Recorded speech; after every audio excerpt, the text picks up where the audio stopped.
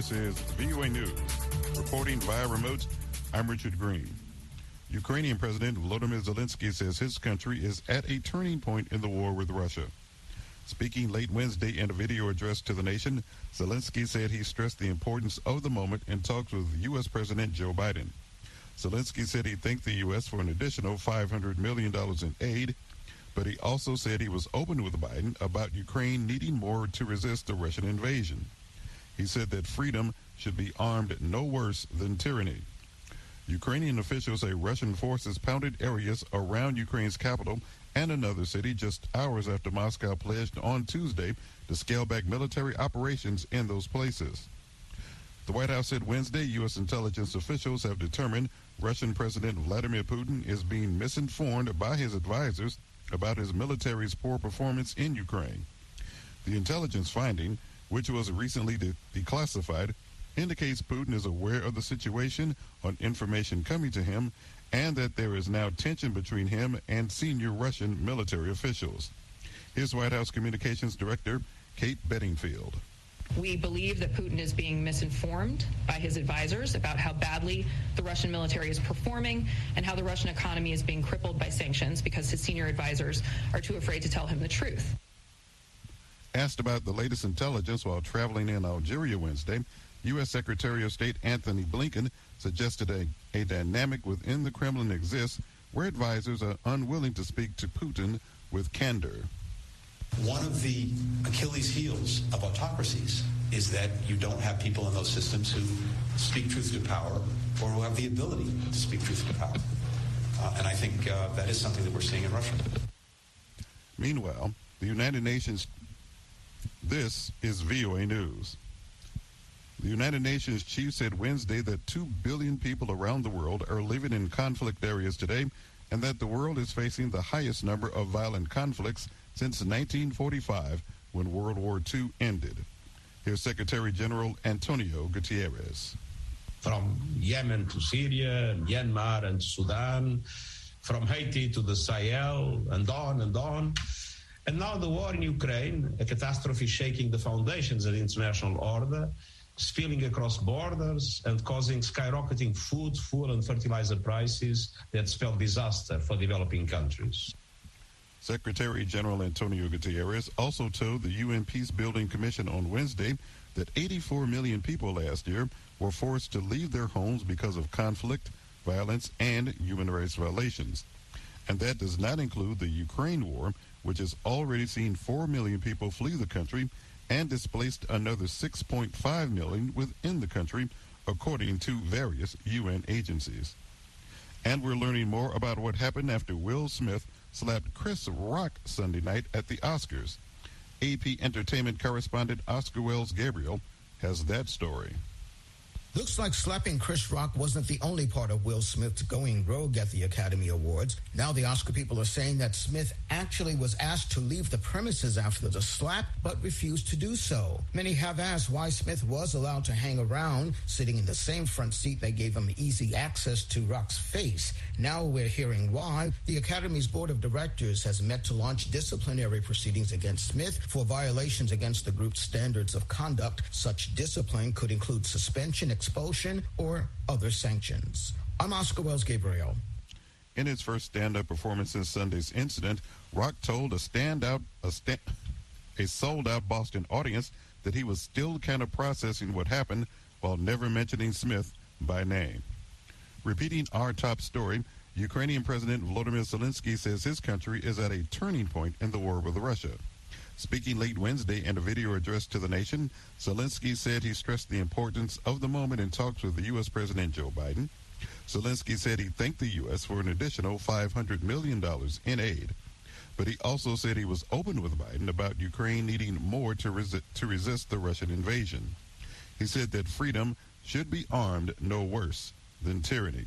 Ukrainian officials say Russian forces pounded areas around Ukraine's capital and another city just hours after Moscow pledged on Tuesday to scale back military operations in those places. Reporting via remote for VOA News, I'm Richard Green.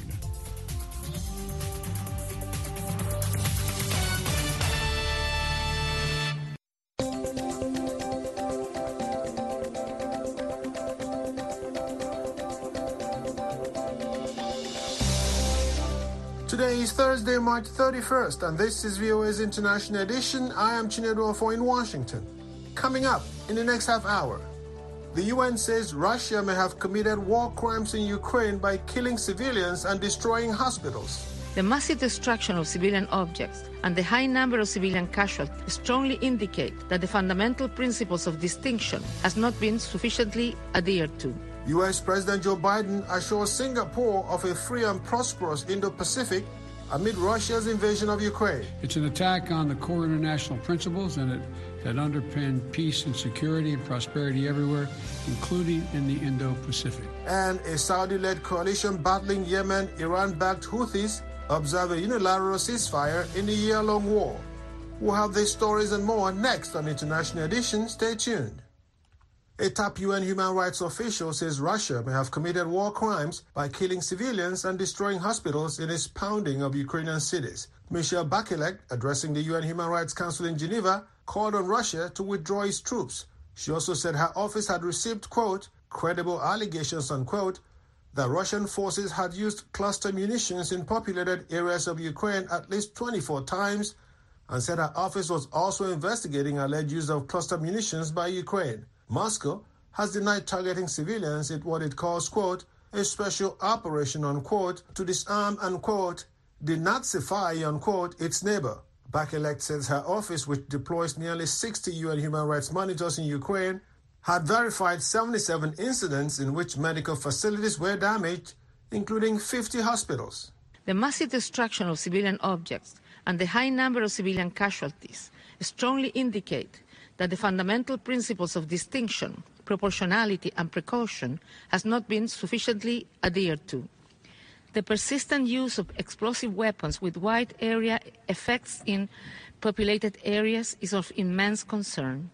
These weapons include missiles, heavy artillery, shells and rockets and airstrikes, causing massive destruction of and damage to civilian objects. In the besieged city of Mariupol, people are living in sheer terror.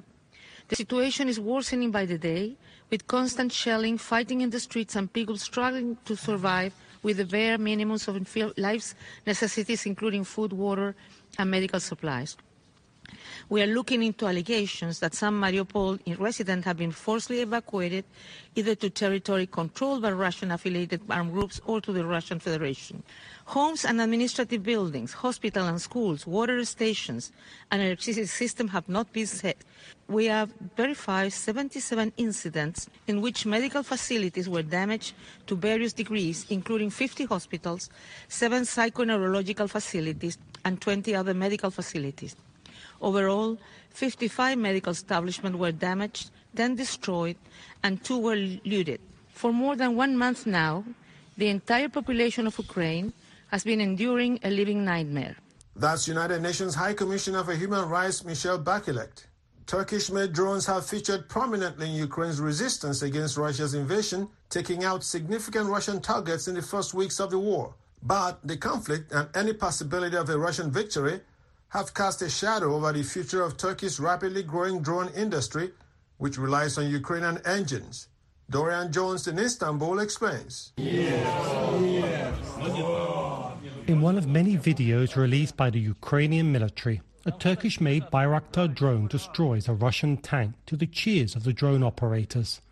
But with the Bayraktar drone powered by Ukrainian engines, Samuel Bennett of the US-based Center for Naval Analysis warns any Russian victory in Ukraine could set back Turkey's rapidly growing drone industry. Russia sees Bayraktars, TB2s in particular, as a highly competitive weapon and technology, in not just in the former Soviet space, but in the global unmanned aerial vehicle market. Russians are nervous that Bayraktars are penetrating former Soviet space in the Caucasus and Central Asia, now Ukraine.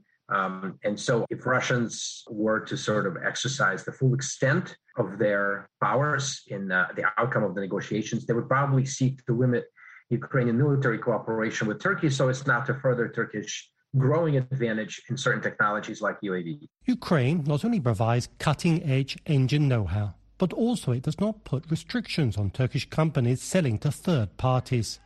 Turkish drone use in conflicts like the Ethiopian civil war has drawn international criticism from rights groups.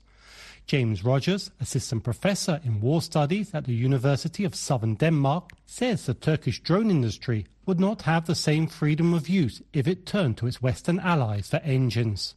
There are more restrictions when you deal with UK, European or American suppliers, and that's something that Turkey will most definitely have to keep in mind. We know that the United States has been very select about who it sells drones and drone elements to around the world. It's one of the reasons why Turkey started its entire indigenous drone program, because Congress would not approve the sales of Reaper Predator generation medium altitude long endurance drones to Turkey. Earlier this year, a prominent Turkish military helicopter deal with Pakistan collapsed over Washington's restriction on use of American engines.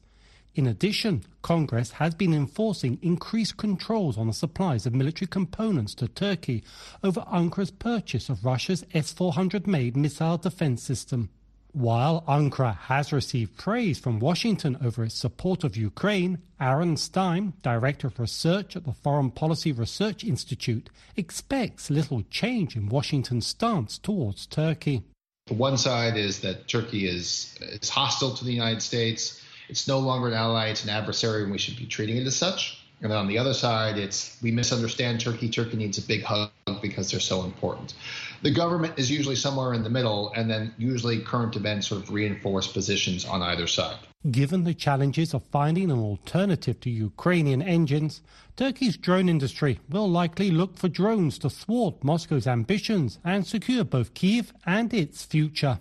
Dorian Jones of VOA News, Istanbul. Following its invasion of Ukraine, countries in the North Atlantic Treaty Alliance, NATO, imposed comprehensive sanctions on Russia in a bid to cripple its ability to participate meaningfully in the global economy. The wide-ranging sanctions could affect Africa's ability to procure and maintain military hardware from Russia. Reporter Andrew Omar discussed the risks and opportunities of this analysis with Cameron Hodson, a non-resident senior fellow at the Atlantic Council and former chief of staff at the office of the U.S. Special Envoy to Sudan in the U.S. Department of State. I think that the world is trying to isolate the Russian economy. One of the aspects of Russia, their trading relationship with the continent is arms sales figure very prominently and heavily. But I would also suggest that it has not been beneficial to the continent to have those arms sales, especially when you look at the principal purchasers of those, namely Sudan. So the fact that Russian arms may be less available on the African continent is, I think, not necessarily a bad thing. Almost half of Africa's imports of military equipment, 49%, come from Russia. By comparison, China accounts for 13% of the continent's arms imports. Do you think Africa might shift to China for its military exports instead of Russia?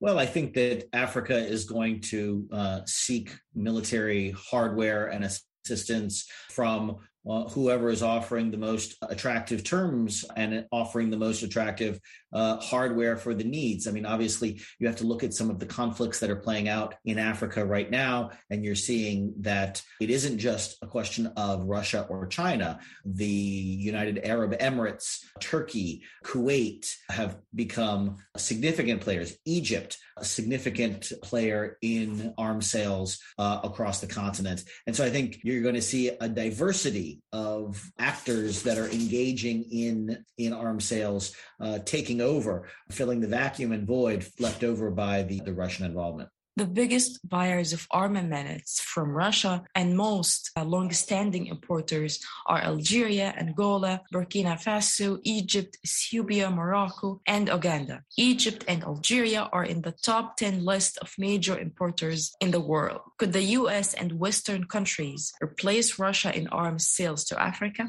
I think that that's not something that the United States would be particularly well placed to do, given, I think, the agenda that Washington has in trying to limit conflict on the continent. I think you're seeing right now a lot of effort to try to move away from a purely securitized approach to dealing with African countries and engaging African countries. You've seen the number of coups d'etats in Africa sharply rise in the last 6 months, and I think there's some questioning here in Washington about whether or not a military-first approach to engaging African governments is in fact the right approach, especially with the Biden administration trying to say that it is placing a new emphasis on democracy and governance issues on the continent. That's Cameron Hudson of the Atlantic Council speaking with reporter Angie Omar. A free and prosperous Indo-Pacific is more important than ever, President Joe Biden said while meeting with his Singaporean counterpart against the backdrop of a raging conflict in Ukraine. Biden has painted the war as a global struggle between liberal democracy and autocracy. Singapore's leader said this is a battle for the rules-based global order. VOA's Anita Powell reports from the White House. The tiny nation of Singapore is more than 8,000 kilometers from Kyiv, but the events there loom large for the Indo-Pacific, said Prime Minister Lee Hsien Loong during his first White House visit with Biden on Tuesday. Lee reiterated his nation's strong support of Kyiv because, he said, what happens in Europe reverberates around the world. The war in the Ukraine has implications for the Asia-Pacific. There are potential flashpoints and contentious issues in our region too, which, if not managed well, could escalate to open conflict. Countries with interests in the region need to pursue all efforts to settle disagreements through peaceful means so that we can avoid reaching a point of no return. Biden, who spent much of the last week in Europe shoring up those alliances, underscored the importance of global unity against Russian aggression. Putin's war is an unacceptable to nations in every region of the world, not just Europe, but in every region of the world. It's an attack on the core international principles that underpin peace and security and prosperity everywhere, including in the Indo-Pacific. Today, Singapore and the United States are united and sending the message to all nations, regardless of their size or population. They are equal in their rights on the global stage. They have a right to sovereignty and territorial integrity and to determine their own future, free from violence and intimidation. Lee is the first leader from the Association of Southeast Asian Nations to visit the White House during the Biden administration. On Monday, he met with Secretary of Defense Lloyd Austin. Analyst Zach Cooper said Singapore, which has just 5 million people but is a major economic force in Southeast Asia, is sure to appreciate this high level of engagement from the world's largest economy. I think for Singapore, this is an important show that it's going to stand up for the rules of the existing international order, and being able to come to the White House and be rewarded for that is an important signal that the United States appreciates what Singapore's done the last few weeks. And I think what we're going to hear over the next few months is a real desire from Singapore for the United States to take more of a leadership role economically. And I'm sure they will have passed that along in this White House visit. And regional experts say this small nation has a lot to offer the U.S. Mark Mealy is Senior Vice President of Policy at the U.S.-ASEAN Business Council. Last year alone, Singapore was America's 18th largest trade partner in the world and is also a free trade partner. And I think probably a couple of points that'll be really part of the dialogue here is that, when we talk about, even before the Ukraine-Russia conflict, the importance of the Biden administration was really placing on trying to strengthen the resilience of America's global supply chains. Singapore, in a number of key areas like energy and technology, is one of a major trading and distribution hubs for the Indo-Pacific region. And Biden said this warm friendship will soon expand as the U.S. hopes to host more ASEAN leaders for a summit in coming months. Anita Powell, VOA News, the White House. Thank you especially for receiving me. Jordan's King Abdullah is pressing diplomacy separately with Palestinian and Israeli leaders in a bid to prevent a repeat of last year's Ramadan violence between Israel and Gaza. The monarch meets Israel's President Isaac Herzog on Wednesday, the first official visit by an Israeli head of state to Jordan. It comes as Israel deals with a fresh wave of deadly violence, including an attack in a Tel Aviv suburb Tuesday that left at least 5 people dead. Dale Gavlak reports from Amman. Israel is already on high alert following a series of deadly attacks over the past week, and there is concern about an outbreak of violence in the Palestinian territories. Jordanian analyst Amr Sabeli tells VOA that King Abdullah is concerned about security and stability in the territories, particularly the West Bank, where tensions are rising as Ramadan approaches this weekend. Sabeli is a non-resident fellow at the Washington-based Stinson Center. The main challenge today for Jordan is to avoid any turmoil or any kind of destabilization in the West Bank, because most of the reports are talking about the addition of violence. One of the major issues for Jordan is to contain the situation in the West Bank, to avoid any kind of falling into chaos at this stage. And this requires a kind of very flexible diplomacy of everybody.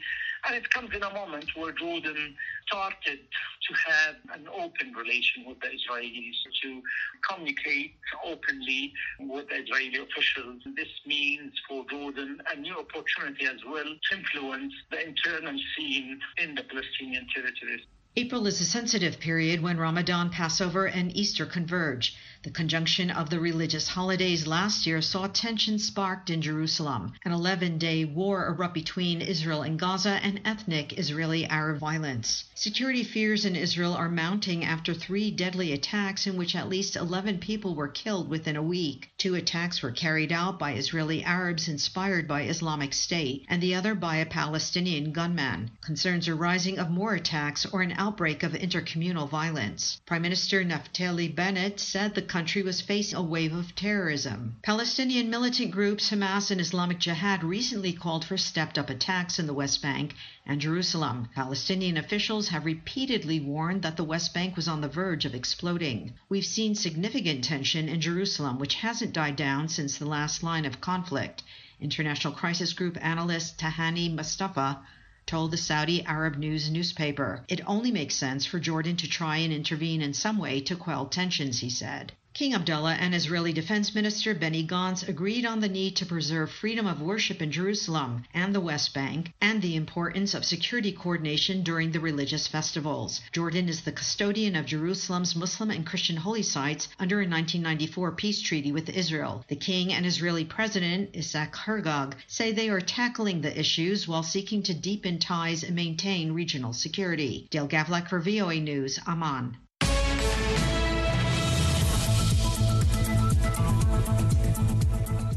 In other news, a Saudi-led coalition battling Iran's backed Houthis have begun observing a unilateral ceasefire in the year-long war, even as the rebels say they rejected the proposal.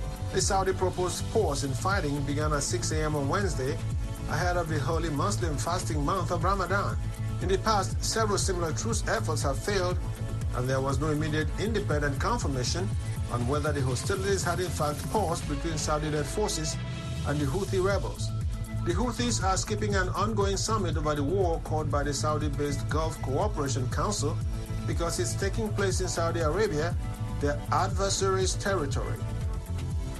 For more on this story and other breaking news, visit our website at voanews.com. Remember to connect with us on social media. We are on Twitter, Facebook, and Instagram. Search for VOA Africa. You are listening to VOA's International Edition. I am Chinedu Afo in Washington. UN and U.S. envoys said on Wednesday unilateral truce moves by Yemen's warring sides are encouraging steps, but stressed the need for a more comprehensive ceasefire to ease a dire humanitarian crisis. Lucy Field of Reuters has more. The Saudi-led coalition said it would temporarily halt military operations from Wednesday. That was after the Iran-aligned Houthis declared a 3-day cessation of cross-border attacks and ground offensives. It's the most significant step in peace efforts for more than 3 years. 7 years of war have killed tens of thousands in Yemen and pushed millions into hunger. The UN had called for a truce during the Muslim holy month of Ramadan, which starts this week. The UN and US envoys stressed the need for a more comprehensive ceasefire, speaking at talks hosted by Saudi Arabia of allied factions. The Houthis say they will only attend talks if they are held in a neutral country. This was the UN's special envoy to Yemen, Hans Grundberg, in Riyadh on Wednesday. I have been encouraged by the enthusiastic participation of Yemeni political parties, components, experts and civil society representatives in this process. Across the plurality of voices, a common message has emerged. Yemenis want the war to end, and they want a just and durable peace. US Special Envoy Tim Lenderking told the gathering in Riyadh that the unilateral announcements were a step in the right direction. The two envoys have been pressing Riyadh to ease coalition sea and air restrictions on areas held by the Houthis, who ousted the Saudi-backed government from the capital Sana'a in late 2014, prompting the coalition to intervene months later. They have also urged the Houthis to end an offensive in energy-producing Marib, the internationally recognized government's last stronghold in North Yemen. A permanent ceasefire has proved elusive, with both sides resisting compromise. The conflict is largely seen as a proxy war between Saudi Arabia and Iran. A new report on the human rights situation in the Central African Republic says combating impunity is key to achieving national reconciliation and a durable peace in the war-torn country. The report from a UN investigator was submitted to the UN Human Rights Council on Monday. Lisa Schlein reports for VOA from Geneva. The report says atrocities and human rights violations continue to be committed by various armed groups in the Central African Republic, including by the mainly Muslim ex-Seleka, the largely Christian anti-Balaka, and FACA, the armed forces of the CAR. UN investigator Yao Egbetse accuses them of pillaging and looting villages and of threatening the civilian population with violence to exact illegal taxes. He expresses particular concern about reports of ongoing human rights abuse by Russian mercenaries employed by the Wagner Group, a private security company which reportedly has close ties with FACA. He says witnesses have reported many crimes perpetrated by the mercenaries. Agbetse told the council they include sexual violence, intimidation, destruction of homes, racketeering, and torture. He speaks through an interpreter. The Russian bilateral forces have also hindered investigations where violations of human rights were committed. As regards contractual relations with the CAR, under international law, the Russian bilateral forces are not a recognized international body. Therefore, said Agbetse, the responsibility for violations falls on the Central African Republic government, which must take all measures to achieve justice for the victims. In response, CAR Minister of Justice, Jubai Abazene, told the UN Council that his government is making major reforms. He says it is improving the security sector and has a new judicial and court system which is working to shed light on allegations of human rights abuse. He speaks through an interpreter. Investigations are now open for all presumed allegations and cases of human rights violations, whoever the perpetrators may be and whatever their positions may be. They will be brought to justice and punished. You can be reassured of that. The president of the CAR Truth, Justice and Reparations Committee, Marie-Edith Duzima, said 87% of the population thinks it is possible to have lasting peace in the CAR, providing those responsible for violence are punished. She said it is vital to combat impunity for the CAR to find a way out of the repeated crises afflicting the country. She noted that to date, no victims of sexual or other crimes have received compensation and reparations. That wrong, she added, must be rectified. Lisa Schlein for VOA News, Geneva. Hi, I'm Kim Lewis. Join me and a panel of journalists as we discuss the top stories of the week, including a new round of peace talks aimed at ending Russia's invasion of Ukraine began in Turkey, as Russia's shelling continues throughout Ukraine, despite the Kremlin announcing new battle plans focused on the eastern region. Join us for Issues in the News this Saturday and Sunday on The Voice of America.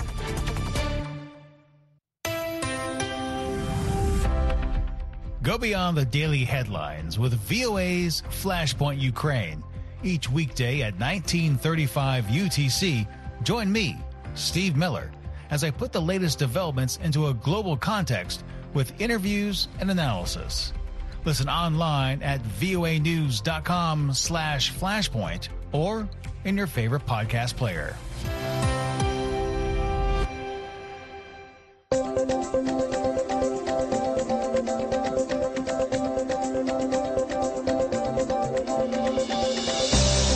This has been International Edition on the Voice of America. On behalf of the entire production team, thank you so much for listening. Visit our website for in-depth coverage of world events and news 24 hours a day at voanews.com. Until